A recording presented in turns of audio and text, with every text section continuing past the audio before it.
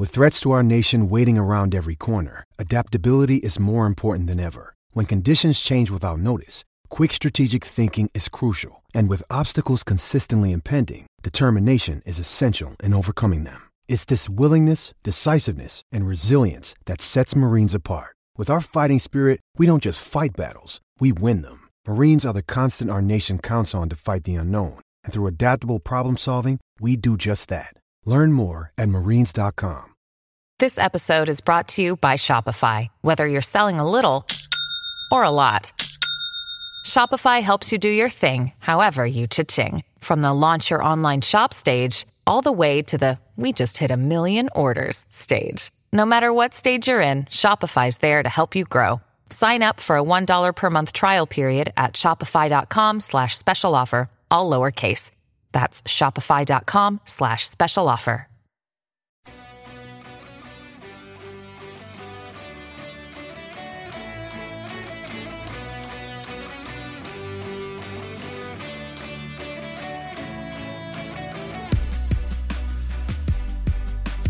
What? Huh? Playoffs. What is going on? It is Sims and Lefko. Oh my gosh. What is this, 96? 96. Benny Logan. And I haven't looked up anything. Oh, I haven't either. Stephon Charles comes to my mind. Hold on, let me think of some other 96s out there. Take all the time you need. Stephon Charles to the Detroit Lions. I think he's 96. Wes Horton. Oh. Urban. Brian Robeson, Yes. right? My old Texas Longhorn buddy. Dunlap on the Bengals. Oh, Carlos. He's probably the best one. We only have 3 more episodes where we can do this. Vance Walker, 90. Well, then we start I know. over again. I got to get Sapp, right, for 99. Jay Howard on the Chiefs, Okay. 96. And we're going to go with Muhammad Wilkerson. Oh, that's the best one. Yeah, that's the best one. All right, 96, Jay Bromley, also 96. Yep. Hey, good player. Any 96 from Rutgers? No 96 from Rutgers. Well, then, what are you going to do today? Not All much. right, before we get going, we are going to be spending about 15 minutes each on the 4 wild card games that are going on this weekend.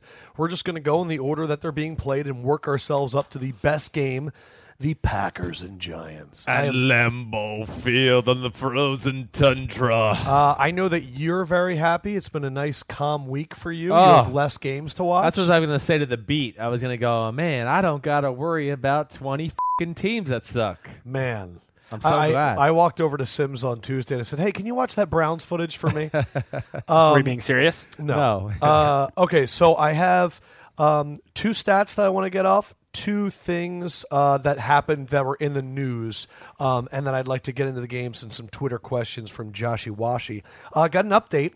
The old teams with 24 takeaways. We got a question. Someone on Twitter tweeted in and said, which teams have 25 turnovers? Well, guess what? Guess who did his research? Me. If you'll remember, all thanks to Reddit, and I went back and I checked it today to make sure it was actually a real thing. Right. All Super Bowl participants till at least 1996. Okay. So that's 21 years. Right. Have had 24 or more takeaways in the regular season.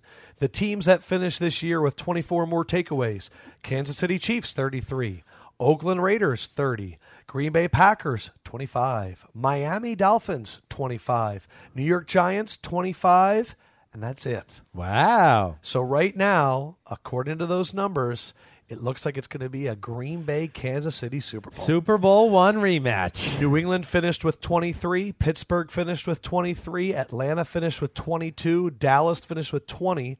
Seattle, 19. Houston, 17. Detroit, 14 takeaways. I know. That was Keith Mooney on Twitter who tweeted in to ask that question. So That's there you go. interesting. So 5 teams: Kansas City, Oakland, Green Bay, Miami, and the Giants. Okay, I got one. I'm going to play stat boy for a second. Because I know. You got a stat? I do got a stat. Woo, so boy. I'm always, because this was the one thing that I will find no matter what team I was with, whenever they did self-breakdowns. And like at Tampa, we had quarter coaches, right? Like, so Gruden, of course, is our head coach, but he'd appoint a position coach to be your coach for the quarter of the year, right? To come up like once or twice a week For the and team. talk to the team, right? To So- keep it new, keep it fresh, Right, and new to make boys. each quarter a different quarter. And Mike Tomlin might be at one time. He might have been like, he'd call himself like the fourth quarter gangster, and he'd That's come in awesome. and he'd have like just certain things that make teams good in December that he might show on a screen and some highlights. And do show these you. coaches actually do the research for They this do. stuff? They do it. They do it all themselves. It was like Sounds like a it was waste of time. Well, it was a good way for Gruden to give them the chance to be in front of the room. That's cool. And kind of be a head coach. I was going to say, that's where you see who's head coach material, right? So and we had Rod Marinelli there, too, so he did it. So you had Marinelli, Tomlin, probably Monty Kiffin got one of the quarters. Some big names. We had some big names. And maybe Bill Muir, our OC. But one thing I always found common in Tampa and in New England when we broke these things down, one of the biggest determining factors of winning and losing game is explosive plays, right? It's 20-plus yard plays. You talk about this all the time. Right. And I just thought it was interesting. So I had, my resident bitch boy, Hershko bitch. Look this up. Hershkovitz, but I like Hershko bitch. I had him look it up. So I'll go with the passing first. It's 25-plus yard passing plays and 10-plus yard running plays, okay?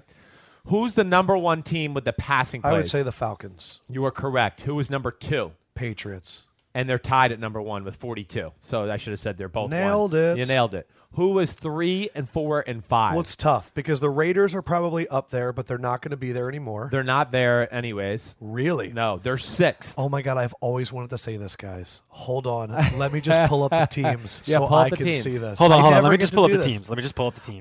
Okay. So you got 1 and 2. They both were tied for 42 plus 25-yard passing plays. These are just passing plays. Just the passing. I'm going to say Green Bay is in the top 5. Green Bay is number 5 with 34 of them. I'm going to say that Pittsburgh is in the top 5. They are number 3. They are tied at number 3 with which a team that was surprising Kansas to me. City. No, the Seahawks. Right? But now you think about it, you go Doug Baldwin deep. You go, well, yeah, you're right. Every time I think of them, they're never efficient. It's Russell Wilson making a big play to Jimmy Graham or boggling down the field. So that was interesting. Okay, run game, 10-plus yard running plays. Miami. Well, number 1. Come on. Pittsburgh. No. Kansas City. No. Dallas. Thank you. See, it's not as easy. I know. I didn't scroll down. We didn't get to that team. No, huh? I went through all the AFC teams. So Cowboys, Dallas is 1. Right. You said one of the team that's number 2. Miami or Kansas City? Miami. There you go. Number 3. Playoff teams. Number 3. 10-plus yard running plays. Atlanta. Number 3. Number 4. Kansas City. Pittsburgh.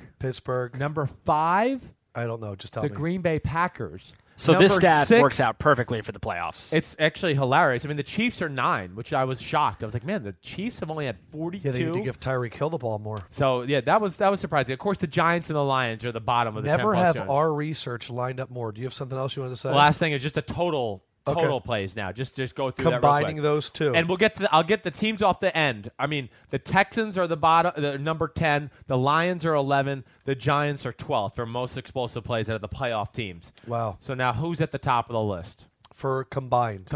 So I would say Atlanta. They are 2nd. Wow. Yep. I forget who I said before. So is it New England? No, it's the Cowboys at number 1. Cowboys are number 1. This is what Atlanta's number 2. This is what I didn't emphasize to you. I should have. The Cowboys with the 10-plus yard running plays, 72 of them this year. Holy crap. Yes. 2nd was the Dolphins Hold on. at If you 56. divide that by 16, that means they're averaging like 5 of those a game. They probably are. Wow. That's pretty crazy, right? So, all right, I'll be quick here because this has been long enough anyways. The Cowboys, number 1 with 96 total explosive plays. I see what you're saying. Falcons, 2 with 93. Dolphins, 3, which I still was surprised. I know they had a lot of big plays. Steelers 4, Patriots 5, and they're beating the Packers by 1 there. So I just thought they were interesting stats nonetheless. Sorry. Yeah. And my random stat actually goes really well. I had one random stat, which is that Matt Ryan on deep passes, 20-plus yards or more, his passer rating this year was 136.1, which is the highest in the last 10 years. He is also the only quarterback in the NFL this season to not throw an interception in a pass over 20 yards. Wow. Isn't that crazy? Yeah. I'm right away I'm thinking of that Eric Berry pass down the middle that got returned for a touchdown. That must have been like 18 conversion? yards. No, the one where Eric Berry caught it in the middle before the half and scored. Probably right around there. It might have been. That's so funny. That's the biggest improvement to his year, though, and his career. Well, you were very upset with him last year not taking shots deep and being a little simple. And I don't know if we've talked about this on the podcast. One thing that I have not heard a story yet, and if the Falcons were to make the Super Bowl, I imagine that it'll come up. Who do you interview if the Falcons make the Super Bowl that's not on the team? You interview Roddy White because he's been there for like 12, 13 years. that locker room sure does look tight with him not being there. Thank you. I'm just saying. And he was the number one person complaining about Kyle Shanahan. I have seen 3 major news outlets, MMQB, do sit-downs with Kyle Shanahan and Matt Ryan, where last year you would have thought that Matt Ryan and Kyle Shanahan hated each other. Roddy White was trying to get Kyle Shanahan fired. That's why, and I do think it made the Falcon organization look at Kyle in a different light because Roddy was a trusted friend of the organization. He's been the guy for so long. That's why you can, as an organization, you can never listen to players. It got personal to Roddy you know White. What's funny? This is another great transition. Right. All this talk about the Miami trip with the wide receivers. Yes. Let me hear actually your opinion before we get into my little theory. All right. Well, I'm not thrilled about it. I mean, if I'm the quarterback of the New York Giants, like Eli Manning, I'm not happy seeing them there. I thought he handled it perfectly in the public eye. Making the joke, all that was perfect. Exactly right, because he makes them feel comfortable with it. But realistically, I would not be happy. Listen, this is a guy that's, of course, a lightning rod as is. This is an offense that hasn't been very good, and I understand it's their day off and all that, so they have the right to do it. But still, it's going to be tiresome to go do that and live that kind of life. I mean, they were up at 5 a.m. in the morning on Monday morning.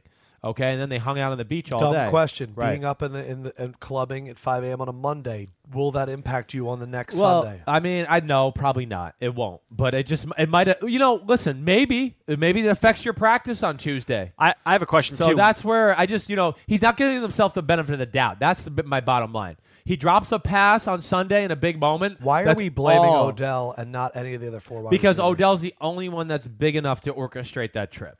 He's the only one that probably has Trey Songz and Justin Bieber's number. Exactly right. So I love What was your Odell. You know question? that. What are other teams' players doing on their day off before Wild Card Weekend? Man, are they watching film? Are they at the facility? The majority are, yes, without a doubt, are going to be at the facility, some shape or form. Let me get a little head start. Let me go see my position coach so he can just give me a few details about what he's seeing on film here so far. I get it if you're the bye week team, but you don't have the bye week. That was surprising. You know to what me. my issue is with the whole thing? Yeah. The Roddy White of the Giants is Victor Cruz. How that picture got out, Victor Cruz is the one that tweeted it out. Is that right? Look at the picture of the guys on the boat. Sterling's chilling, shirt off. Odell's chilling, shirt off. Victor Cruz is fully suited, wearing a beanie, posing with a finger. Because who needs the followers? Who's trying to build the brand? Victor Cruz is trying to build the brand. Because let me tell you something. If Justin Bieber was going to be putting the snaps out of Odell, you could say you don't know when that was from. You have no idea when that was from. But because we have Victor Cruz, why did you put that on your Twitter and Instagram? I got DM'd by an NBA player recently asking me to help him with his social media following. Dude is making tens of millions of dollars. He just signed a new contract. I'm not going to say who it is. And has 50,000 Twitter followers. What do you care about your social media presence? That's my big issue. If you're hanging out with the boys and it's truly an off day, why do you need to tell everybody about it? Why not go down there and relax and have a good time? That's my thing. Because Odell didn't put this out. Like, if Odell was the one tweeting this out, then I have a problem. To me, Victor Cruz, you're feeling a little old in the tooth. You want to hang out with the young bucks on a boat.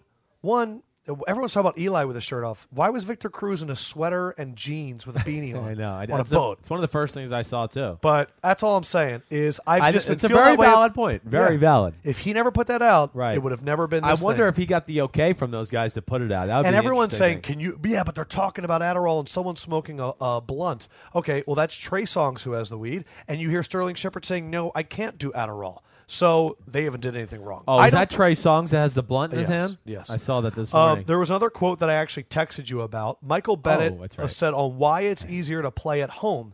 He said, quote, NFL makes so much money and the accommodations are terrible. 3-star Marriotts. And I said, Sims, come on, is this really a theory? And your response was? My response was, yes, out of all the professional sports, football players get stuck in the worst hotels in all cities. How do you know that? Without a doubt.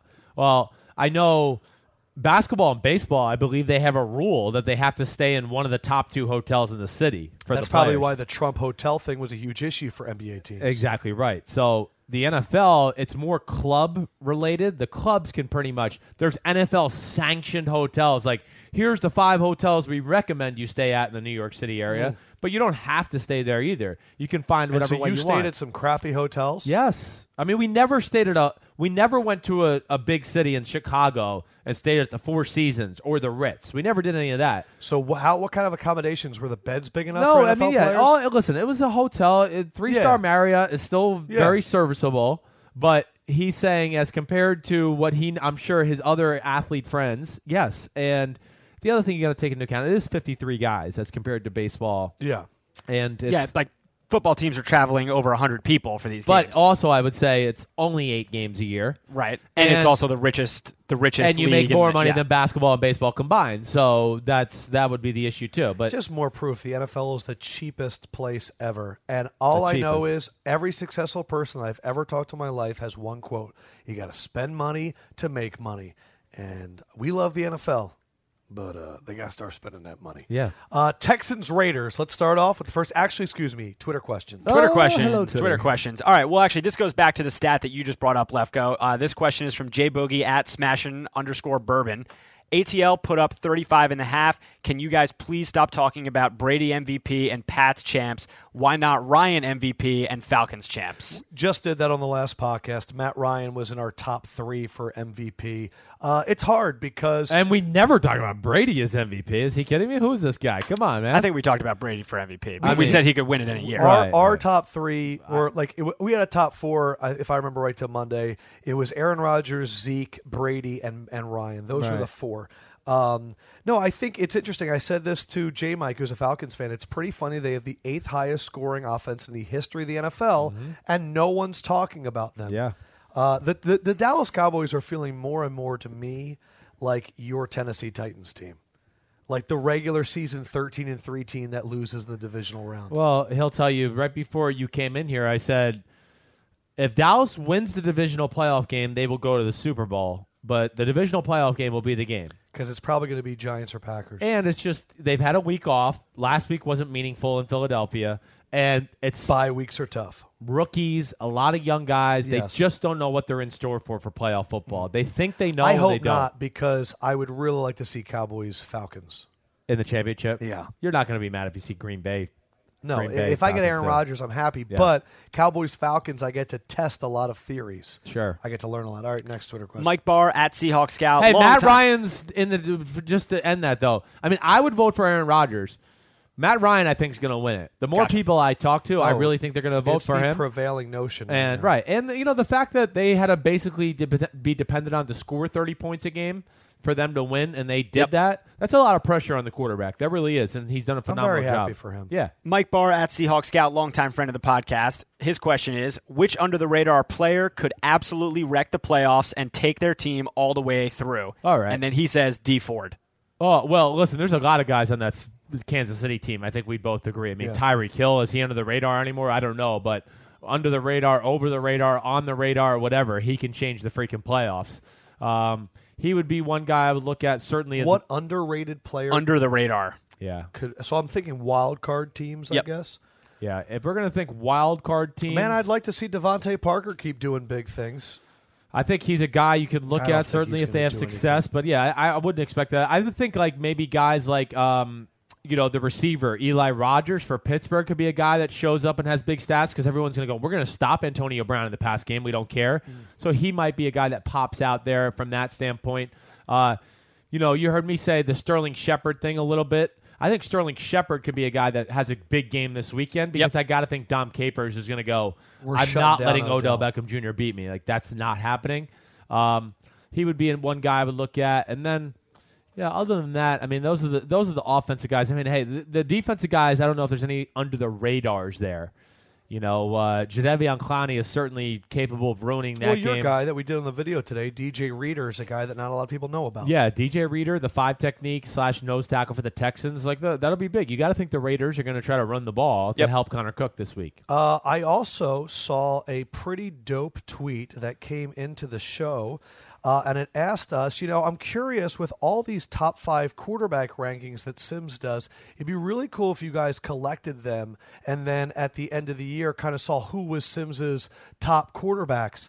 And then Fendrick texted me and he said, so I don't know what I should do. Should I compile these? Should I give them to someone else? Should I let the Twitter guy do it? And I said, well, Josh, what do you think? Fully expecting he's going to go, well, I'll handle it. And he said, well, I'm thinking about giving it to somebody else at work, but my heart's telling me I should let the commenter do it. I'm just curious, did you do it? I did not do it, no. So I did it because I knew that Josh wouldn't do it. So Wow. let me give you. That was really good, Lefko. Well, yeah, come on, step your game up. So I compiled Sims's top 5 rankings for the year to give Sims's. Is that why you asked me for the document where I've been tracking it? Absolutely. Nah. You're welcome. You're Sneaky, real. sneaky. You're real. The Jewish grandmothers go at it again. Real Da Vinci Code over here. So the quarterback that finished the season with the most first votes for you was Tom Brady, had 3. Okay. Rodgers, Ryan, and Cam Newton finished with 2. Cam's were early on. Okay. And then you had a number of guys tied with 1. Overall, the most points. I even created a point system. Wow. I literally did it right in front And of who him. says I don't like Tom Brady? Man. See, it's amazing. Your number Tell one your friend to eat that shit. I will. Your number 1 overall quarterback based on your season-long rankings, Aaron Rodgers had 34 points. Tom Brady was 2 with 24, so a 10-point gap. Well, he missed 4 games, so he missed 4 chances to get points in Yes. those. Ben Roethlisberger was number 3 at 18. Okay. Russell Wilson and Drew Brees were tied for 4. Then Derek Carr and Matt Ryan were tied for 5. Dak, Cam Newton, Stafford, Cousins, and Luck Yes. round out all the guys that had 10 or more points, so they had to be on the list a lot. Let's go work out of you, baby. I like that. And my rankings are not statistically based. I don't sit there and go, oh, let's see the 5 quarterbacks that had the best it's statistics. about what impresses you, who played well. Who played well to the point where they couldn't have won the game without them making the big plays. And or whatever. that is honestly not to rain on the Matt Ryan parade. I know that he put up a lot of points. Yes. But I don't think he had to make the crazy game-winning plays of an Aaron Rodgers. I even think Tom Brady was more. While the systems of the Patriots and Falcons are both Amazing, equally right. impressive, I Tom feel made like, more physical good plays. Yes, I agree. I mean, I can't even say the amount of times that I saw Matt Ryan throwing 2 wide open guys down the field, and I don't want to take anything away from him, Yeah. but just on the scale of difficulty, I mean. Taylor Gabriel's running wild. Tevin Coleman's running wild. I think of the throwing back to the wide open tight end Austin Hooper. There was a lot more easy throws. That's why I know. That's why it to me. But this is what happens. It's 2 hard. years ago, we listened to people tell us that Blake Bortles was good in the offseason because he had 4,500 yards. I mean, Jason Cole told us that yesterday that, they were trying to get Blake Bortles back to that year. And we sat there and went, that wasn't a good year. He sucked. What happens, though, is people don't pay attention. And the end of the year, they go, well, let's look at the stats. That's why Vic Beasley is going to win Defensive Player of the Year because of the sacks. That's why Hayward is in the Pro Bowl as a corner because of the interceptions. We look at statistics, but the football, if you're going to tell me that the NFL is not a statistic analysis league and all the futuristic stats don't matter, then why are we electing MVPs based on statistics? I don't know. I'm with you. Matt Ryan is going to get it, and he's had an amazing year. But what Aaron Rodgers has done has been more impressive. Right. That's it. Yeah, I know. It's the thing that'll frustrate me forever. This conversation, because the fact that people don't think New England would have won 4 Super Bowls with Aaron Rodgers at their quarterback is crazy. Yeah. I mean, it's amazing. Aaron Rodgers is unreal. Do you think Josh is good? Do you think Josh is going to cut out that part where I called him out? I No, hope not at all. I'll leave that in. But this is the analogy I was coming with just as I was watching the game on Sunday night with Aaron Rodgers and him making the plays. I just said, man, how can I explain this? Because this is the most unbelievable thing I'm ever watching. And I just watched the film a little while ago, and I just said, the roll left touchdown. I mean, just so many of the throws. I mean, all the great runs. It's all of it. But I go, this is how I explain it. I think I came to you it. figured it out. You figured out how to Aaron- explain Aaron Rodgers' greatness. Aaron Rodgers is Michael Jordan. He's Michael Jordan. Tom Brady's Larry Bird. He's awesome. He's an all-time legend. He's great. And I know the rings thing is what clouds everybody's brain, but if you just broke it down player to player, Aaron Rodgers is the unstoppable force. Larry's the Larry, like Tom, does everything good, knows how to involve the team, is the ultimate team guy. But also had an amazing team. But around also him. had people around him right as well. I mean, he's physically gifted, knocking threes, whatever. Tom's going to knock the open receiver all day long. He's going to hit all those. He's going to make a few unbelievable shots from deep downtown, whatever it may be. But Aaron Rodgers is the guy that, oh, you got everything stopped? I got the fadeaway J from 17 in your face. There you go. So that's what I don't So know. that means that Eli is Clyde Drexler and that Phillip Rivers is Charles Barkley. That's what it is. That's pretty dope. I like that. All right, Texans Raiders. Let's get going. How much time you want on the clock? Let's just see. 15, but I don't think we're. I don't think we'll we need 15 for this Okay. one. And we do have a Twitter question about this game. Let's get it. All right, so let me pull it up here. Undercover Eagle at Undercover Eagle. He wants to know, what are the legitimate expectations for Connor Cook? Very good question. Friend of the podcast, might I add. Got to hang out with him over the summer. Hey, what's up, brother? What's up? I think the big thing, let's just start into this game because that's a good question. They have to be really smart. The one thing that jumped out to me about watching the game on film, the Raiders versus the Broncos, they had like no game plan, the Raiders. It looked like they were just like, oh, we're going to run our normal offense with Matt McGloin, who hasn't played in 15 weeks, and we'll just make it happen. No. To me, they need to be – Connor Cook, first of all, was surprisingly good in the game. Okay. He was very poised. In fact, he was more poised than Matt McGloin. He was better in the pocket. I thought he threw the ball better. He's got a better presence on the field than Matt McGloin when he came in. I was like, wow, they actually just look better with Connor Cook. And I'm not the huge Connor Cook fan. But to me, they are a typical Connor Cook. Let's spread the field out against the Houston Texans. Let's go horizontal with the passing game. High percentage, screens to Cooper, screens to Crabtree. Try to keep yourself in situations like that, and then try to do smash mouth power run down the Texans' throat. That would be the best way to manage Connor Cook in my eyes. Awesome. Then hopefully you can do that. You can get him some cheap play action passes, things like that. So it's going to be what I always hear announcers say. Let's get him some completions early to help him settle in. But overall, you liked the way he looked. I did. I thought he made some very impressive throws into some tight looks. He was not overwhelmed by the situation at all. No, and that's a good preparation to play Houston because Houston's probably about as fierce or maybe more fierce than that Denver front seven. Only quarterback to make his first start in a playoff game in the Super Bowl era. Wow. Connor Cook. That's amazing. Pretty crazy. All right, let me give you some stats just on this matchup. Yeah. Man, are these headphones cutting out? I don't know what's going on here. $8,000 headphones. Just kidding. The last time the Texans faced a rookie third-string quarterback that started the game, they lost. Oh, you're right. That's the Patriots game. Houston 7-1 at home this season. Raiders are 6-2 on the road this season, but really all their season statistics are thrown out the window, and they've lost their last 2 games on the road. What's interesting for me is when you go back to Week 11, which is when they played in Mexico, yes. Houston and Oakland. And I know people are saying throw that game out the window because of Derek Carr. And that's really what happened in that game. I mean, Houston dominated that game, yes. and then it was all Derek Carr at the end, which makes me think that this could be Big Trouble Little China. Right. Brock had one of his best games of the year that year, 26 of 39 for 243, 1 touchdown, 1 interception. What the statistics that were really interesting So to funny me, that's the best game of the year. it's pretty incredible. Yeah. He didn't throw for over 300 yards in any game. Oakland running offense versus Houston, 30 net yards. 1.5 yards a carry. It was the lowest of the year. And remember, that was after the bye week, which before the bye week is when they smashed it down Denver's throat. Yes. So Houston dominated time of possession by almost 13 minutes, most by any other game other than the Jacksonville game. Brock targeted tight end 16 times. 10 times he targeted C.J. Fedorowicz. It's one of only 2 games this season that Houston scored in every single quarter against the Raiders defense. However, Carr was sacked 0 times. So I have a list of questions for you. I'm going to pick your brain. Cool. Did they have success blocking Khalil Mack in Mexico? Oh, did they have success? Yes, to a degree. It wasn't horrible. Khalil Mack did not ruin the game for them. Man, I wish you would have told me you were going to go back to that. I would have gone back and given another look. But, I mean, how do you think Mack and this Houston offensive line? Yeah. Because I feel like Mack has to have a huge game. Mack, and I think Mack can have a big-time advantage in this game in general because there's not a great, Dwayne Brown's on the other side. The right tackle is the kid from was it Chris Clark? I just want to make sure I got that name right. It's Chris Clark, who used to be on Denver, right? Yes. Yes, it is him. I would be worried about him with speed rushing, Khalil Mack, things like that. Regardless, I think Khalil Mack is going to have to make some game-changing plays if the Raiders want to win the game in general. Can the Texans revive this running game Yes. against the Raiders? I do think so. I mean, the Texans, first of all, haven't had Lamar Miller healthy in a few weeks, so that'll be a big difference. He's their most explosive player on that side of the ball. So I do think they have a big week with him.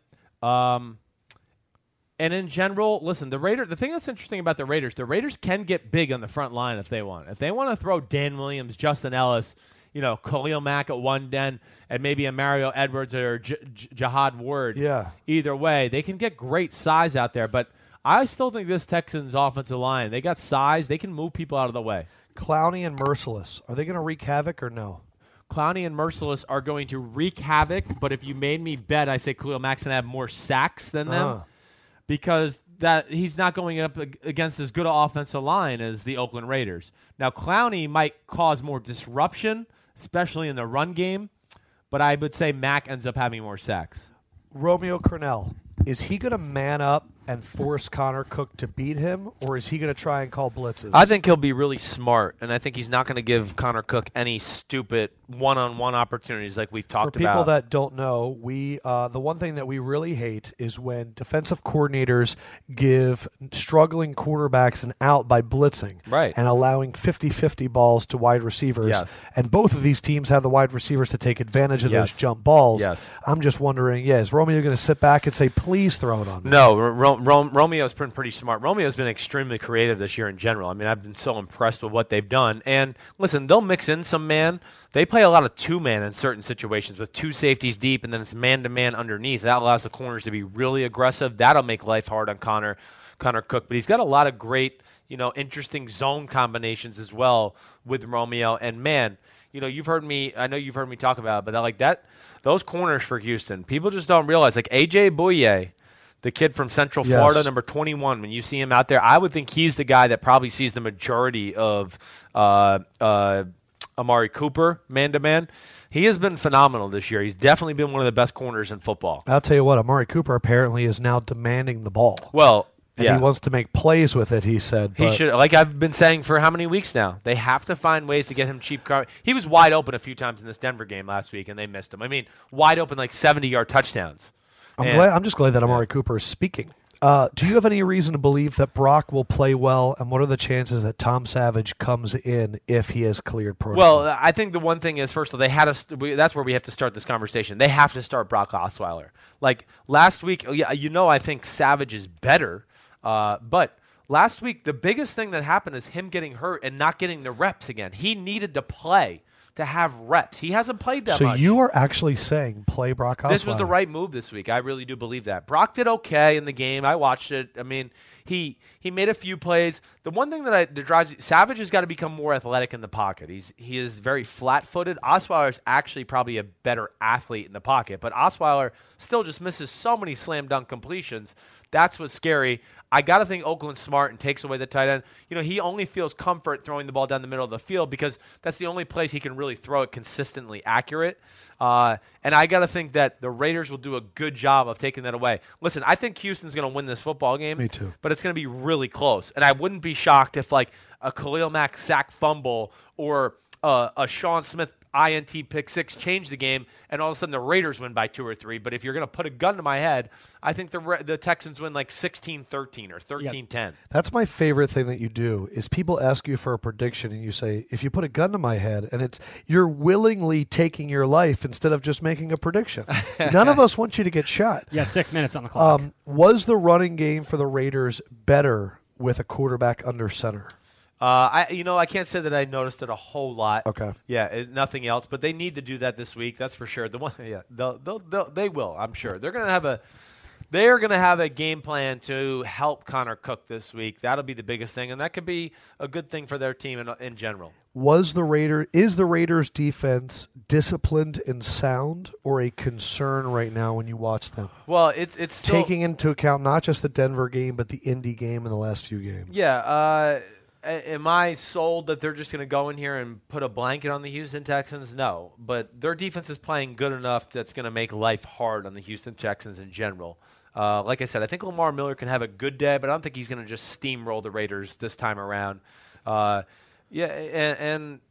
Raiders defense, it's a combination, like we've been saying all year. It's like they're trying to do Seattle and Jack Del Rio both at the same time, and I don't think they know exactly what they are either. Who do you have more confidence in, Brock or Connor? Brock, but just by a little. I mean, it's Brock making his first playoff start too, right?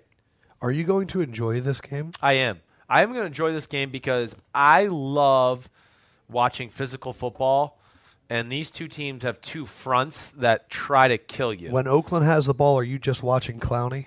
For the most part, I'm going to be watching Clowney. And when you're watching the Texans, are you watching Mac? Yeah, for the most part, yes. Okay. But the Texans have more people to watch on that front seven than the 5 Raiders minutes. do. The Texans are, just, if Merciless, of course, he's an ass kicker. I want to watch my DJ Reader, who I think's been phenomenal. Yeah. The Heath kid, Vince Wilfork. Let's see how he does in the middle, because they have the size to push him around up there to where he might not be able to clog the middle of the field as normal. How would you attack the Texans if you were the Raiders? I kind of told you that to start with. I think you got to be Attack bubble the screens, outsides. outside screens, running screens. So avoid the mess. in the Running back middle. screens, yes. And then when you go up the middle with your run game, straight ahead, downhill power game, but try to make them think horizontal. Let's get Merciless and Clowney having to think, oh, wait, I got to stop and go get Amari Cooper on the wide receiver screen.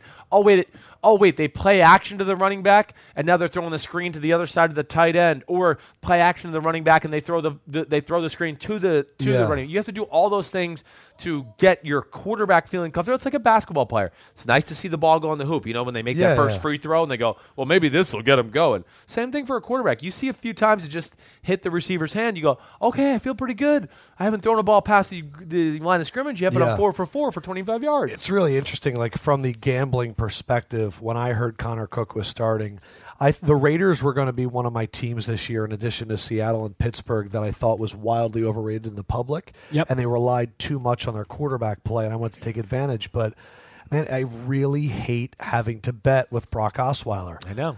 So I think I'm just going to enjoy this game. I don't think I'm going to bet it. Scary. Because it's 3.5 for the Texans. 3 minutes on the clock. All right, so who are you We're picking? done. We're not doing picks at the end. Let's just do it right now. Come on. We're doing. I already took Houston. Come on. I was taking Houston. You're taking too. Houston, If I were too. going to bet, I would bet on Houston. So just so you guys know, heading into the playoffs, you are 3 games behind Mr. Lefko Okay. in the pick segment here. You picked up a game. You went 4-1 this past week. What game did I get? This week, week 17, you picked the Giants. Lefko picked the Redskins. Ah. Yeah, that was the big one. Yep. So I think we're done with this game. It'll be interesting. I think if you really enjoy football, this will be a game where you watch the trenches, but it's going to be kind of ugly. I would it imagine really is. so. And I really think whoever has more yards per carry by the running backs will likely have the Does win. somebody take a fake special teams play? Yeah. Those are the things I would watch out for this And game. I think special teams, who do you think has a better special teams? I think the Raiders have a better punter, but Shane Leckler is a good punter. he is a good punter. And then I think kicker, I don't really know. I mean, Janikowski's pretty damn good. I'm trying to think of returners, too. It is what it is. Your time is up. Do either of these teams have a chance going forward? No, not anymore. Okay. They don't. All right. Seahawks. Houston could be like that annoying team that upsets the divisional team and then loses in the championship game, which is I'm a little scared of. I do think they're one of those teams. People have been sleeping on this defense all year. Right, like Houston's a team, like they could go up to Kansas City. The reason I picked Houston, I'm going to end it right here. Yeah. Oakland offense, Oakland defense, Houston offense, Houston defense. They have the only elite group of the 4. Yes. That's it. Yes. And they should take over. You're right. Seahawks Lions, you got a Twitter question. Scooby-Doo at D52467529_do. That was real? That's a real Twitter handle. You want me to do that one more time? Yeah. At D52467529_do. His question on Twitter, are the Seahawks capable of forcing turnovers anymore? It seems as if they won't be able to do a thing against anyone if they can't. I think that's a very fair and honest assessment. Yeah, Seattle that's had a concern. 19 takeaways this season. Yep. 11 interceptions, 8 fumbles. And they're wasn't impressive by their defense last week in that game against the 49ers. Pass rush is a little concerning to me right now. Their inability to make plays in general on defense and the amount of big plays they've given up lately, I think, is the scary thing to me. I mean, that's really what jumps out to me more than anything. But if it's not Cliff Averill or Michael Bennett and Cam Chancellor, who's going to make that big play behind or at the line of scrimmage? I mean, Wagner's amazing. Don't get me wrong. There's a lot of good players there. But they can't ever seem to get the pick six, the sack fumble, anything like that. And I don't imagine that happening against Detroit either. I really don't. We got multiple questions about Earl Thomas. How big has that been? Well, I think it's big. The more I watch, you're starting to notice it more. Yeah, and more? like in this game in general. I mean, first of all, I didn't watch the game on film at one time. What's 23 names? Terrell. Yeah. You know, I didn't know he was out there. I certainly knew when Earl Thomas was out there. So that's the big thing in general. So some stats here. Seahawks 7-1 at home this season. The Lions are 3-5 on the road. Seahawks, though, what's interesting is they're 4-3-1 versus the spread at home. So like the Falcons game, they didn't win by enough. The Dolphins game. So I saw that and I went, I wonder what the record of the of the teams were that they played at home. The record of the teams that Seattle played at home combined were 54-73-1. They got a lot of their wins off the Niners, the Bills, the Panthers, the Rams. They eke out a win over the Cardinals. Right. Or they lost to the Cardinals. Detroit, the teams they played away were a combined 69-59. What's scary about Detroit, there's a number of things scary about Detroit. Yes. The 5 playoff teams they played, they lost. Right. Packers, Texans, Giants, Cowboys, Packers, Cowboys and Packers in the most losing fashion. The other thing that's really tough for me is the Matt Stafford stat. I'm trying to remember where I wrote it down about how bad he is. Stafford is 5-45 versus teams with winning record in his career. He's 1-25 on the road versus teams with winning record. How much of that falls on him? I mean, a little. He certainly had some times and little eras in his career where he was, turnover prone, Jay Cutler-esque, where we'd go, oh, it's fourth quarter. There goes Matt Stafford taking a stupid, risk on a play. But my big thing would be of those teams he's playing, how many teams did he play that were winning records on the road? 25. I mean, just regardless, he's had the lesser team on the field, I would say, more times than not against those teams. I mean, there's not been a year in a career where we just look at it and go, oh, yeah, that Detroit team, they missed out that year. I mean, they've been totally predicated the last 7 years on Matthew Stafford and Megatron making it happen. So I don't put a whole lot of stock into that stat. To that Earl Thomas question, after he's been gone, the amount of points they've been allowing per game went from 16.2 to 24.5. Oh, there you go. Just from a betting perspective, so the total that they're expecting for this game is 43, and the line right now is 8. So if you take 43 divided by 2 and then add 4 to each side, that means they're expecting Seattle to win 26-17. Seattle doesn't score 26 points that much. Listen, my first thing in this is I'm going to pick Seattle to win this football game. So we're going to be picking the same. I'm picking Seattle to win, but I'm betting my money on Detroit. Right, but I would say this. I really tossed and turned with this one, and I do think there's going to be one upset this weekend, and I would say this is the game that has the chance to be the upset to me more than any. I think Seattle just doesn't look good. No, Seattle's not playing good on offense. In fact, I mean, Seattle and what they did last week against the San Francisco 49ers, I mean, it was the Russell Wilson show. They couldn't do anything. If it wasn't for Russell Wilson, they don't beat the 49ers. That was one of my questions for you. Detroit is 30th in sacks. Yeah. Will they be able to take advantage of the Seahawks O-line? They're going to stop the run game, but Fendrick heard me say this before we went on air. This is the kind of game where I feel like Russell Wilson can take over it. There's no great edge presence. There's no great team speed in the front seven. Right. He's going to be able to run around and buy time when things are not there, which most times they're not there. Terrell Austin, defensive coordinator for the Lions, will be all over some of these concepts. He was all over them last week with Aaron Rodgers and company. It's the same offense. It's the same crappy piece of offense. Except Russell Wilson's not Aaron Rodgers. No. And the Packers O-line is much better than the Seahawks Exactly O-line. right. But and they were pressuring Rodgers. A lot of Rodgers' big plays were him escaping wildly. Yes, and him recognizing right away where he realized man, there's nothing there. So you answered my run question. Seahawks haven't rushed for 90 yards in their last 3 games. No, they're not running against this crew. I don't think. There's no way. I think this defense can make life hard on Seattle. I just think Russell, Jimmy Graham, Doug Baldwin are going to make a few more plays. And I look at Detroit and go to their side of the ball, right? Detroit's offense. Detroit, I think they can pass protect well enough. They have enough quick passing in to get the ball out of his hand anyways. They need to stay patient with Zach Zenner. That's the one thing. He ran for 63 yards in the first half. They gave him the ball 4 more times for 6 yards in the second half. What the are you thinking? It's the second Detroit? week in a row. I know they do. So are they going to learn it? I think Jim Bob Cooter, knowing that he's going to Seattle now, he's going to look at that and go, damn, I can't do the same thing. I think this will be the week they do it.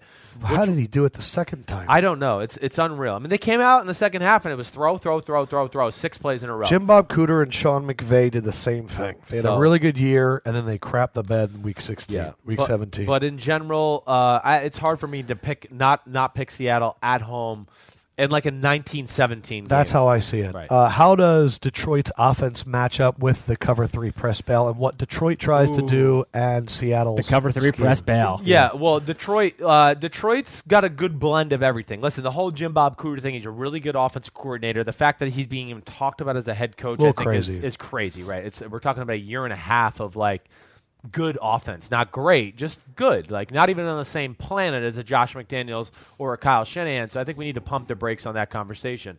But they got big bodies up front. Can they handle the quickness of the Avrils and the Michael Bennett's? Michael Bennett inside on Graham Glasgow or Laken Tomlinson can be scary because he's just too quick. They're big plotters on Detroit. And then in general, hey, the passing game with Matt Stafford, I do think they'll have opportunities to gash them. They do a good job of making throws horizontally, throwing screens to Golden Tate, and then they throw vertical. He is a special screen runner. He is. And then they throw vertical throws down the field to Golden Tate. You know, Ebron's going to be an interesting little matchup for Marvin Cam Jones Chancellor. Occasionally deep. Exactly, right. And then, Torrey Smith part 2 and Marvin Jones. This really feels like, to me, Lions jump out early, and I immediately am filled with glee because it's like I don't see the Seahawks coming back. Yeah. It's just how many of those deep passes to Baldwin because he is still killing it. How do you look at Baldwin? How do you evaluate him as a wide receiver against this Detroit secondary? If I'm Detroit, the first thing I'm going to do, I mean, if you're playing man, Darius Slay's going with him. Baldwin is just a really well-rounded wide receiver who has no weakness to his game and has better explosion and yak ability than he's given credit for. He's not as good as Golden Tate, but he's just a notch below. It's an 8-point line. Yeah, that's fucking crazy. What would have been your line? My line would have been like Seattle favored by 4. 3.5 or 4. Yeah, right, somewhere in there. 4.5, 4, whatever. Seattle is the greatest home field advantage in football. There's no doubt about that. I was going to say, is there any way that really messes with Detroit? Yeah, it will. I mean, there's no way you can prepare for that. It's in Seattle. It's played on a surface that is meant to help Seattle. They're a team predicated on team speed. That surface lends speed to be even greater there. How does that impact Detroit? What are they built on? Yeah, Detroit's a little bit of more of a size team up front. I mean, so that's scary. Right, it can be a little scary. And, of course, with the crowd noise and that team speed, and now, we don't have to worry about our run game too much, and you got Cliff Averill and Michael Bennett just pinning their ears back with crowd noise to give them that extra advantage to get off the ball. That's where it gets scary. And that's really Russell Wilson, and that reason right there is why I picked Seattle. But really, just from a pure football standpoint, I want to pick Detroit. I just don't have the guts to do it. Yeah, I look at Seattle and Minnesota last year, and I think about everyone in Seattle's going to blow them out. Right. And they should have lost the game. Should have lost it, yes. And I think this team is worse than that team. I would agree. 5.5 minutes on the clock here. We're going to wrap it up now. So you're going Seattle with a Lions cover, but I agree with you. They're the one that makes the most sense for the upset. To me, it does, yes. Or Raiders. Right. If you consider that an upset. I consider that I guess we're giving away our Giants thing, but what are the Giants? Are they underdogs? Yes. Yeah. By how much? 4. 4. I think. It's rising. That's the best part, is I'm looking at these lines. The Seattle is up to 8. The game we're about to get to is at 10, and I think Green Bay is at 4.5 now. So everyone's betting the favorites. Always. It's pretty interesting. Yep. Okay, so that's Seattle Lions. I'm trying to think if there's anything else with that game.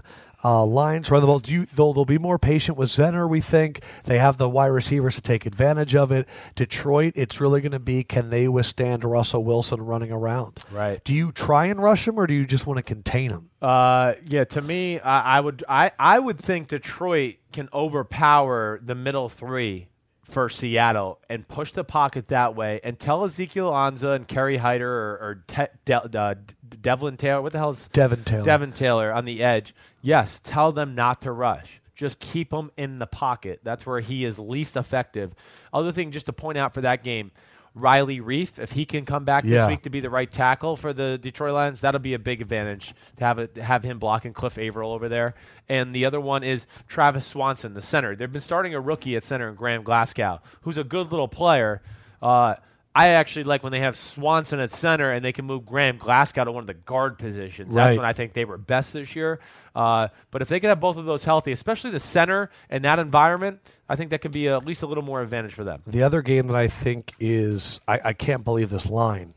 Pittsburgh is favored by 10 right now for Miami. Pittsburgh is a much better home team than on the road. They're 6-2 at home this season. In the spread, though, they're 4-4 against the spread at home, and in their last 4, they're 1-3 against the spread. Miami is 4-4 away this season. They're 5-3 against the spread, and in their last 5, they're 4-1. So Miami has been exceeding expectations, and the Steelers have been unimpressive. One quick thing about Matt Moore. People forget this last Patriots game, he had a 93.4 rating, threw for 205, 2 touchdowns, 1 pick. He played well. Yes. It's that Miami defense that's the issue. Yes. In that 30-15 win for Miami over Pittsburgh, remember that was the game that they hurt Ben Roethlisberger, in which he missed a few games. So it's a great game, but it's also Big Ben wasn't there. But Big Ben wasn't on the field when Jay Ajayi ran for 204 yards. No, he wasn't. And Miami, they've run for over 100 yards in only one of their last 6 games. So, and I know they've been banged up a little bit on the offensive side of the ball. What game was that? The Arizona game? What was the 100-yard game they had? They had another 200-yard game 2 weeks ago. Who was it? Buffalo again? Buffalo, yes, that's right. In that game, the last time, Steelers did not have Ryan Shazier, Cam Hayward, Marcus Gilbert. Cam Hayward is still not there. Right. But Ryan Shazier is a huge loss. Yes. And then apparently, as you were saying, so Tuitt came out today and said he's feeling better and he's definitely playing. Right. And Hargrave is fine. Yeah, that's big. Miami. Can they run on this Pittsburgh team all they want? I do think they can. You think they can do it again? I do. Now, to the 200 yards Jay Ajayi point, no, I don't think that. I think that will be a little different altogether in Pittsburgh, home stadium. Shazier will be the big thing there too. His ability to go sideline to sideline. The last time when they played and lost that game, it was Ajayi creasing them between the guard and the tackle and the tight end position that really killed them. We're talking about a defense. Not only those guys are we missing, but we got Shazier. You have Sean Davis at safety now. You have Bud Dupree back in the lineup. So true. All those guys. Deion Sims, we've talked about him on podcasts of past as well. He's unbelievable blocking tight end. He does give them that advantage. I think if you're the Dolphins, Moore did throw the ball better at last week. You're exactly right with that. Because even in that Bills game the week before that they won, he didn't throw it all that great. No, he had a few big plays. Yeah, he had a few big plays. The rest of the game was kind of shaky. But and awful tackling by the Bills. It was awful tackling. But in general, I think that's got to be the Miami approach, right? I mean, if you're coaching the Miami Dolphins, hey, you certainly feel good about some of your past concepts against that secondary, but I'm playing to protect my defense. That's what I'm doing if I'm Adam Gase. I'm going to run the ball. I'm going to keep the clock going. I'm going to try to shorten the game and not let Big Ben and Le'Veon Bell end up in a track meet against them. If they're not having success with the run, yeah, can Matt Moore move the ball in the air? I do think they'll be able to move the ball in the air. Move it enough to win the game? No, I don't. I think that's where the run game will have to be dominant for them to win the game. The Pittsburgh, the Steelers secondary has been a whole lot better. It really is. It's just more athletic in general. And now when you have Bud Dupree rushing the passer, it just adds a different element to that team in general. And because they're kind of more healthy up front, they're allowed to mix and match personnel better. The one thing I say about Miami, this is the one thing people are missing. Steelers don't have a ton of size. We'll see if Stewart's 100%. Hargrave, he's a big guy. He's not a gigantic guy. I've seen him in person. I'm just going to look at his weight. He's 6'2", 295. Pittsburgh usually stops the run because they're more athletic than you, and they create chaos. And where it's a bad matchup for them is this is an extremely athletic offensive line.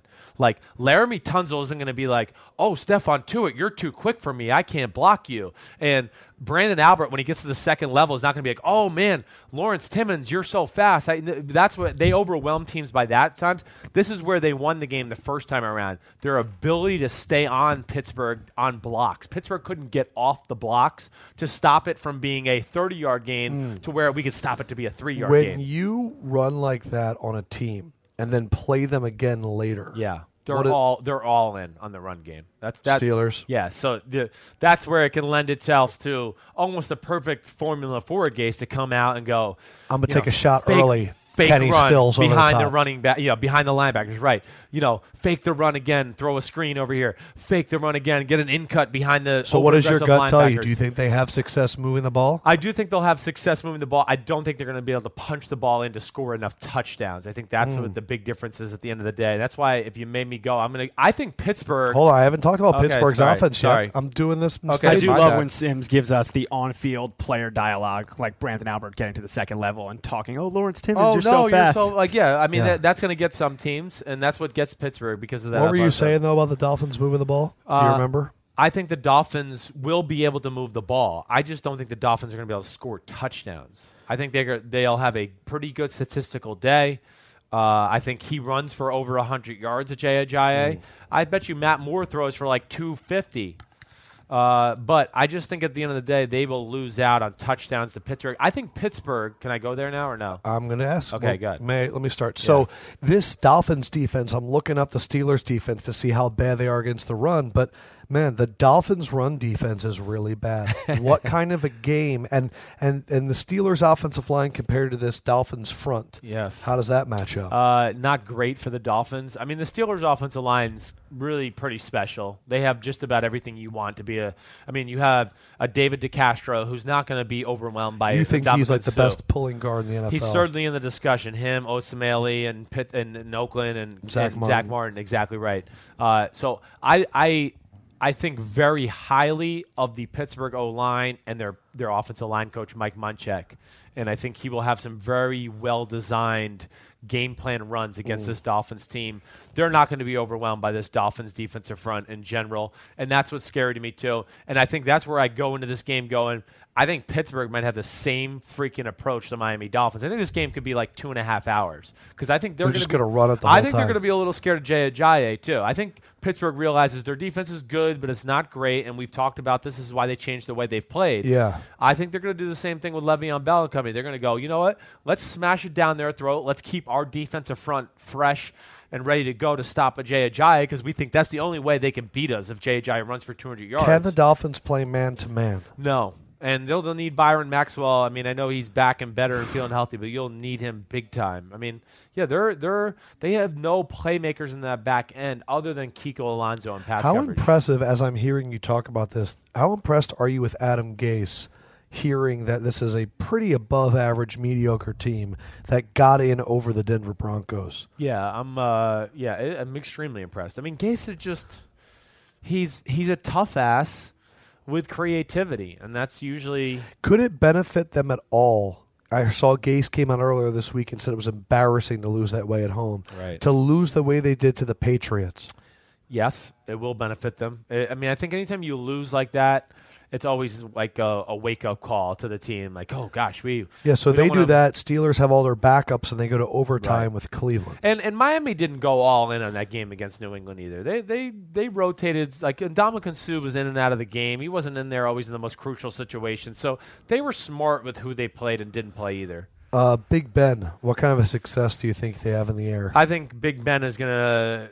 He'll probably only have like 240 yards passing, but I'm going to say it's going to be on like 18 completions too. It'll be like fake run, 30-yard post route. So here I was thinking 10 points was going to be too much, and you're sitting here going, no, they might blow them out. I think if you made me say this game, I think they win like 27-16. Pittsburgh. That's what I would say. I would say it's like a 17-10 game, late third, early fourth. Big Ben drives them down to go up 24-10. And then Miami either scores a touchdown and tries to go for 2 or kicks 2 more field goals, however you want to say it, and Pittsburgh gets a late field goal to kind of win it. That's how I would envision the game going. Unless Ajayi goes off. If Ajayi goes off, right? Ajayi goes off, right? That'll be the key to the game. I think you're right, though. I think it's funny. I look around the NFL and I think people go, Seahawks, Russell Wilson, Richard Sherman, Cam Chancellor, they got all the guys, but they've been slowly deteriorating for the last 2 years. Yeah. And I look at the Steelers and they were deteriorating. But now with an athlete like Sean Davis and Bud Dupree, Artie Burns, and if Ladarius Green comes back, they got some. Like Ladarius Green's a lot more athletic than Heath Miller. Yes, they have a lot more athletes than they've had in the years past. 10 is a lot of points, though. It is a lot. I got know. 5 minutes on the clock. It's scary. It is scary. But I'm going to go with the Steelers in that one. And barely, I guess, 27-16. Even the D-line. Yeah, I just think this is a D-line in Pittsburgh that's pretty much shown me they're capable of handling anything, whether it be the Buffalo Bills, whether it be the Dallas Cowboys, New England they were good against. I can't even think of some of their other big games. And, of course, their division alone has got good D-linemen with the Baltimore Ravens and the Cincinnati Bengals. You looking up their schedule? No, I'm actually looking up kicking because I'm just curious. Miami was – man, and they had a bad field goal kicker, too. He was 16-21 this year. Pittsburgh was 24-28. And every time I watch Pittsburgh games and I'm seeing your dad and Jim Nantz, they're always talking about how hard it is to kick at Heinz Field. And yeah, in that one end zone especially. Yeah, so I think knowing that stadium, that's the one thing about Steelers in Seattle is they definitely have a home field advantage.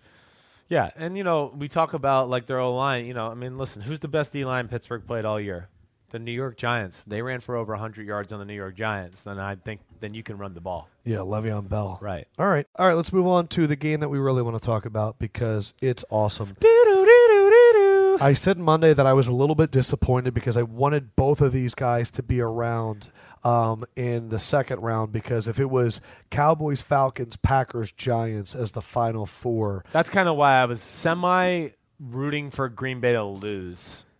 So they would go to the 6, so beat Seattle. Right, and then the Giants could beat Detroit in Detroit. Yeah. And then we could see where it goes from there. This is an NFC Championship game caliber matchup. Yes.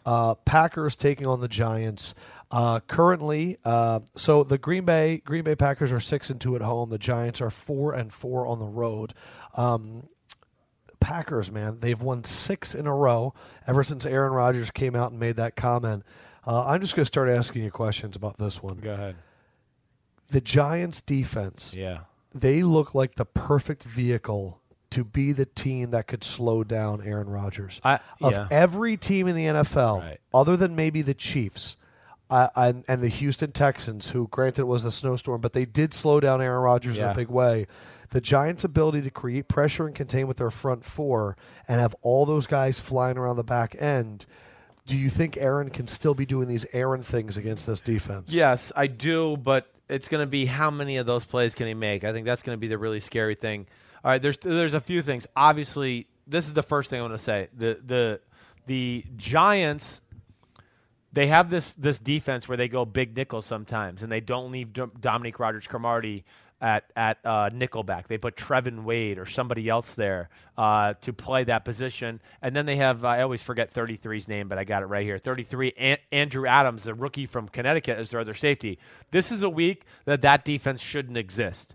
You make Dominique Rodgers-Cromartie the nickel all game long, and you make Leon Hall the other safety. You play and say, you know what, Mike McCarthy in Green Bay, I want to see you run the ball. I'm going to put my best secondary out there all game. I don't really think you have the balls to run the ball 30 times to win this game. Why would they not have 7 guys back every play? Yes, hopefully they will. Now I wouldn't even blitz Aaron. Now, this is what's scary, though. You can't give him that much time. Exactly. That's what's scary about Aaron. And you're talking about the Giants, who don't have the best pass rush in football. It's very good, but it's not the best. No. Against the best pass-protecting O-line in football, and the most elusive quarterback in football.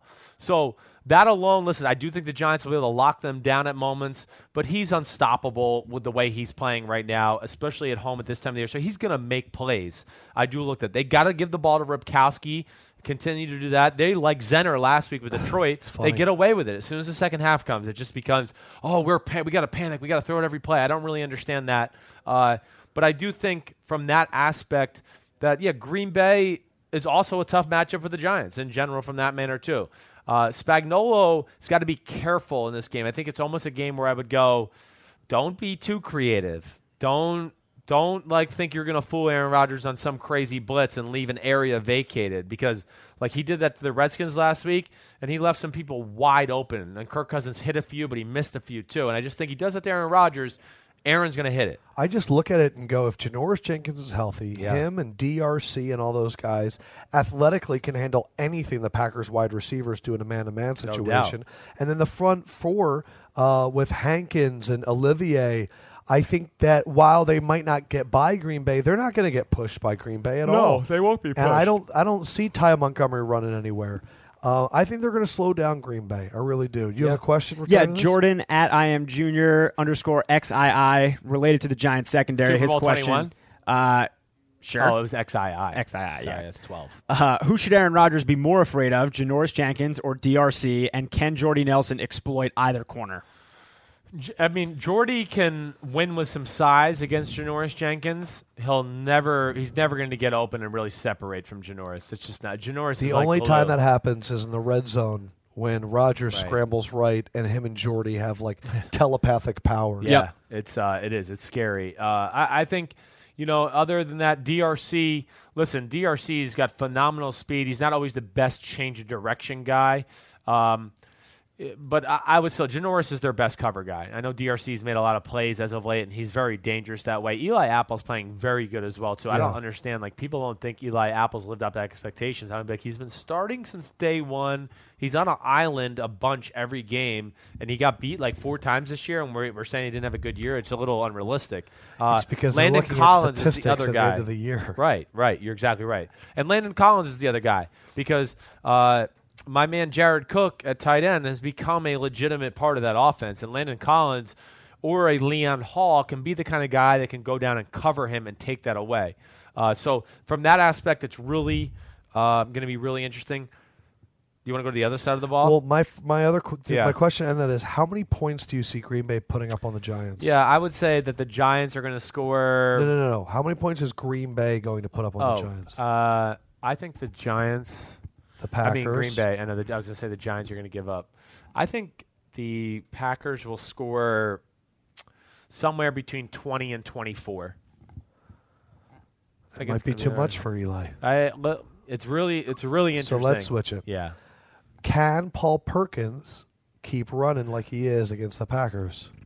Because that's how you keep Aaron off the field, and and he had over 100 yards, and he's shifty, and he's boxy, and he runs well, and he's not Rashad Jennings, so he doesn't fall down right away. And the Packers got gashed a little bit by Zenner, and you can run against the Packers. Yep. And Justin Pugh is helping the running game. Can they get the running game going against the Packers? That's the one thing. I mean, Pugh has been, and we might even do that Hidden Truth video tomorrow, because Pugh, when he's been back in the lineup, their yards, every run play is behind Pugh and Eric Flowers. I mean, it's almost like too apparent. This is the one thing I took away from the Redskin game.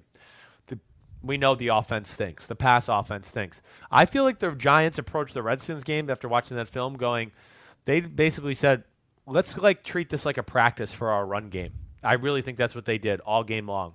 And they did a lot of good things to the Redskins in the run game. I know it's the Redskins. They're not great on that side of the ball and stopping the run in general. The Packers are that but great the Packers either. aren't that great either. Exactly right. The Packers don't have that big guy. They got a lot of good guys, a lot of 285, 290, 295. But you look at the really good run defenses, they got 305, 315, 335. That's surprising. Green Bay is 8th in the NFL in run defense. Yeah, well, and they do it a lot because it's a little Teams misleading. have to score to keep up Well, with them. and their secondary's been banged up, and everyone's just like, let's throw it on them. Why the hell even deal with that? Yeah. That's the real issue there. That's where the game's going to come down to. All right, so let's get to that. Is Do Eli- you think that Odell can get off? Oof. if I'm Dom Capers, that's the only thing I'm making sure it doesn't happen. I'm if they carrying. if they double or triple Odell, how much does that help the running game? Yeah, it'll help to a degree. Okay. It will. But what it's going to also do is leave them in some vulnerable situations of Micah Hyde and Demarius Randall one-on-one with Sterling Shepard or Victor Cruz. That's why I did pick Sterling Shepard to be one of these guys that could have like a sneaky statistical day. Can Sterling Shepard take advantage of that? Because I don't think Victor can. No, I don't Sterling? think Victor can either. I think Sterling can to have a nice statistical day, but can he like score on those plays? That's the question. That is the big question. And I would say more times than not, no. I would say he can't score on those type of plays. Yeah, I just don't have enough faith. This isn't the 2007, 2011 team. This is a Green Bay team that's going to be told about that all week. They're not going to be caught by surprise with the New York Giants coming to town this time around. Yeah. And I just think with the way Aaron Rodgers is playing and the way they got it rolling right now, their formula, everything, I think Green Bay wins the game. I'm not done with the Giants. Oh, sorry. Offense. Go ahead. Eli, I saw something today. I don't know if it's true. He's 7-0 in his last 7 games when he's like the underdog in the playoffs or something like that. Well, I mean, I wouldn't be shocked. I mean, he was the underdog in every game of those runs just about. Is there any chance, like people always joke that there's regular season Eli and then there's playoff Eli. Is there any chance that this person becomes a good quarterback again? I don't think so. I think he'll have a good game because it's not a very great pass defense and he has the ultimate weapon on his side. But as a whole, I don't see it. I really don't. You're going Packers like I'm going Packers, though? I'm going Packers, How yeah. do you bet against Aaron Rodgers? Exactly right. At Lambeau Field, the way he's playing, I don't think that happens this year with that O-line and the pass protection they have. And Jordy being healthy enough and Devontae being good enough and the kid 81, Allison, who's enough of a deep threat to where you go, we can't just leave our guys on an island and be crazy all game long because they will get open. They're good enough at least to get open occasionally. Yeah, it's how are you going to go against that? I'm not. I say Packers. I'm going to say Packers like 23-19, 24-19, somewhere in that area. So funny. The line right now is 4.5. Is it? Yeah. That's exactly what you just Sims said. is good. If that line good. gets to 5 or 6, you put money on the Giants? Not you, but would you? Yeah, I would certainly think about it, But yes. 4 is right around where you're thinking. Man, 4 is close, right? So the line that doesn't make the most sense is the Seahawks-Detroit line. I think so. Because when I look at the other teams, Green Bay can put up points. Right, Pittsburgh can put up points. right. Who the heck thinks that Seattle's going to score 8 points, let alone win by 8 points? Seattle, I just didn't realize because I was doing the Bengals-Ravens game on Sunday. I just didn't realize. Who played the Ravens? The Bengals? The Bengals? Yeah. The Just checking. 80s band from New Jersey. Oh, okay. Yeah. I used to get that comment all the time. I didn't realize that Seattle, first of all, Colin Kaepernick and Drawn fumbled the first exchange of the game on their own 18-yard line. Yes. That set up Seattle's field goal. And then the 32, the running back for San Francisco, fumbled the ball. Harris. Yeah, and they returned it, Dwan Harris, right? And they returned it like 30 yards to set up their touchdown. So there was 10 points off of like a really short field. Yeah. Very disappointing performance by that Against team. the worst defense in the NFL. Oof, man. Yeah, I don't know. I don't know where else to go. So what do you think ends up being the most entertaining game? Packers, Giants this weekend? Yeah, I think Packers, Giants. I think Detroit Seahawks would be 2. Over Steelers, Dolphins. It kind of sounds like you're feeling a blowout right now. I mean, I'm a little scared. Picked an of that. 11-point win for the Steelers. I'm a little scared of that. Yeah. The reason that's scary is I feel like I've done this with you a lot. The Dolphins can win the game if they control the run, but if that's not going, Yeah. what else do What they goes- have? What goes on? And that's kind of what I think about with the Raiders. The Raiders can make this interesting if they can run on the Texans, but if not, is Connor Cook really going to pick apart this Texans defense? I would think not. Right? I Yes. mean, especially when you go and you look at defensive ranks in the NFL and you go yards per game, Texans are number 1. Passing yards per game, Texans are number 2. Rushing yards per game. In the last 8 weeks, they've been number 1. It's very, very interesting with how it's going to go. And I think the Raiders and the Seahawks and the Lions and the Packers are the 4 teams that relied on their quarterbacks the most this year. Yeah. And I think that's why Saturday's game is going to be super exciting. Last year, because it's Russell Wilson versus Stafford. Right. But Raiders lost their quarterback, and the Packers have the best quarterback in the game. Right. But it'll be interesting. Yeah. What were we going to say last year? It's just funny that I think I just picked all 4 home teams to win the game. That's what happened last year. We picked all 4 home teams. And all 4 away teams won last year. All 4 away teams won last year. And we picked all of them. We went 4-0 last year. And the wild card games? Yes. Yeah, it was the Packers. Remember, in Washington, they won that game. Here, I'll pull them all up just so we can read them. Chiefs blew out the Texans 30-0 in Houston. Pittsburgh beat the Bengals in the perfect hitting Antonio Brown game 18-16. Seahawks won because of the missed field goal by choke artist. Well, what's his name? Blair Walsh Project. And then the Packers dominated the Redskins 35-18. Last year, you guys picked the Chiefs to win and the Seahawks to win, so you got that right. You both picked the Bengals to win, and you both picked the Redskins to win. Oh. Looking back at the game picks from last year. We picked the Steelers, not the Bengals.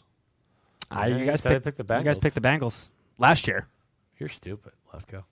Well, then we got it against the spread. Maybe. And that's the only thing that counts, right? Man.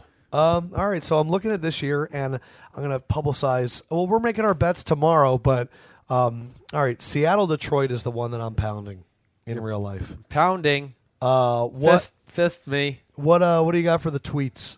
Last question on Twitter, Caesar A. Payan at Bebo Payan. His question, if Seattle wins, how crazy is it to think that Green Bay is an easier matchup than the Giants for Dallas?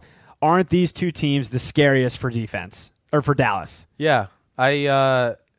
Yes. I mean, I would agree with that. How crazy is it to think Green Bay is an easier matchup for Dallas than the Giants? I would certainly think the Green Bay offense would rather see – I mean, the Dallas offense would much rather see the Green Bay defense come into town. Yes, no doubt about that. You have to deal with Aaron Rodgers and that bunch there. So that's going to be tougher on their defense in general. But, yeah, you're talking about a team that's beat them twice this year in the New York Giants. They're not going to want to see New York roll into town again, especially after a big win beating the Packers in Green Bay. Random team stream alert that I'd like to read. Richard Sherman is refusing to speak to any reporters other than ESPN's Ed Werder, says the rest of his comments will be made on Twitter. I said this before the season. I am waiting for a player revolt. There you go. Perfect. 15 I am minutes. waiting for a player revolt to when they all launch their own live streams where after the game, where the reporters come over and they say, excuse me, everybody back away. And they get in front of their lockers and they're going to take Q&A with the fans on live and they're just going to talk. And the reporters will sit there and they'll write everything down. Because what is the one thing that reporters and media companies have always said about their role? Exclusive access to the locker rooms. Our role... We're the eyes and ears in the locker room. We are the voice of the people. But they're going to go right to the people. And what's going to be very interesting to see what happens in the next few years. We're already seeing media companies all over the place not having reporters at games. Every player is going to do their own live stream. And then all reporters are going to be gone. That's my prediction. Adam Lefko, media take of the day. 10 years from now. What do you think about it? I think there's a very real possibility. Imagine a young Chris Sims sitting in his locker with his phone, going Facebook Live. Well, he was pretty much doing it. He was going over the local reporters and going right to Dan Patrick. That's true. Chris Sims was a would never do that. Would never. But no, I think it's very interesting, and plus, look, it's helping out their own personal brands. Oh, your brand. Yeah. All right. So we are going collectively. Houston. All 4 home teams. We are going Seattle, but that could be the one that goes Detroit. Yes. So I'm betting Detroit. Pittsburgh, we think they're just too strong offensively. And then the last game is Green Bay. Right. Interesting. Interesting. Who would you go with? I go with the home teams with you guys. Sounds good.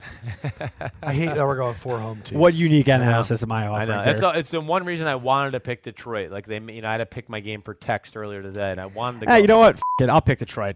Oh, he's a trailblazer. All right, for Sims. Peace out, homies. For Fedrick. Good night, everybody. Hey, this is a great weekend of football. I mean, wild card weekend followed by the national championship on Monday. It's the second best weekend of football of the year.